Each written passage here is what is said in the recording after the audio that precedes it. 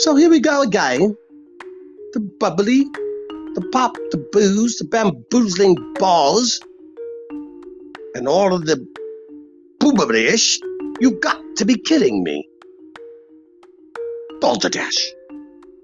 Do you think that 2022 is going to be any different than 2021 or 2020? Or any year preceding it? And I've got a penis rocket on Mars to sell you. In fact, one day I will if Bezos keeps going through with his bamboozling plans. Now listen to me. Don't pop the bubbly. I want you on your knees. Face on the floor. Posture. There. It's not for a stretch. It's for a prayer. You need a prayer. Call a solemn assembly between the porch, the nation, the priests, the leaders, the children, even set clocks on your ox or your cow or that little rat you call a puppy, and pray and beseech God. Not the aliens, but God, your maker. Do you not know what's coming around the corner? And it's not, she'll be coming around the corner, but not that one. He will be coming around that corner with a judgment. And you still don't get it, even after 24 months of a pandemic. You just refuse to get it. Does he have to kill you all? Which of you will turn the definition of insanity, doing the same thing over and over again, expecting a different result, and you're getting the same result and worse? Because you keep digging yourself in the hole. You got to get out of the hole, lad.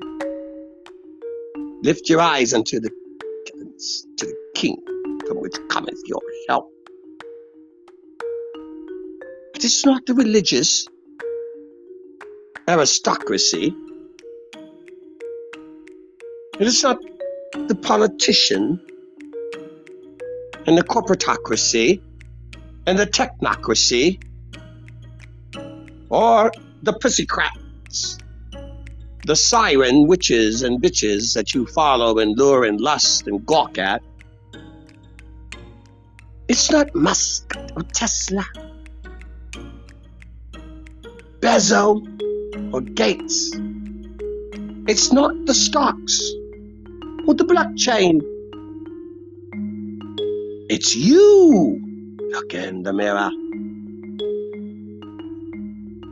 And then look to God. Because what's looking back at you in the mirror ain't so pretty, is it? What do you see when you look in the mirror at this last day of the year? What do you see? Addiction, dereliction, conviction or guilt, shame or blame? Which name do you see? Failure, defeat, lust and ambition, greed, and transition. You won't change, will you? Enemy of God. You are an enemy of yourself. You are your worst enemy. You refuse to live in peace and in harmony with your Maker. So you turn to everything and anything else, don't you?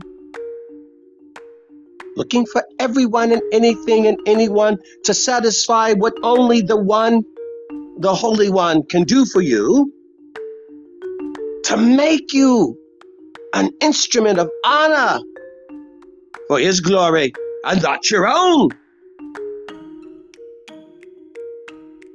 You're pleasing no one when you attempt to please everyone or anyone other than the One.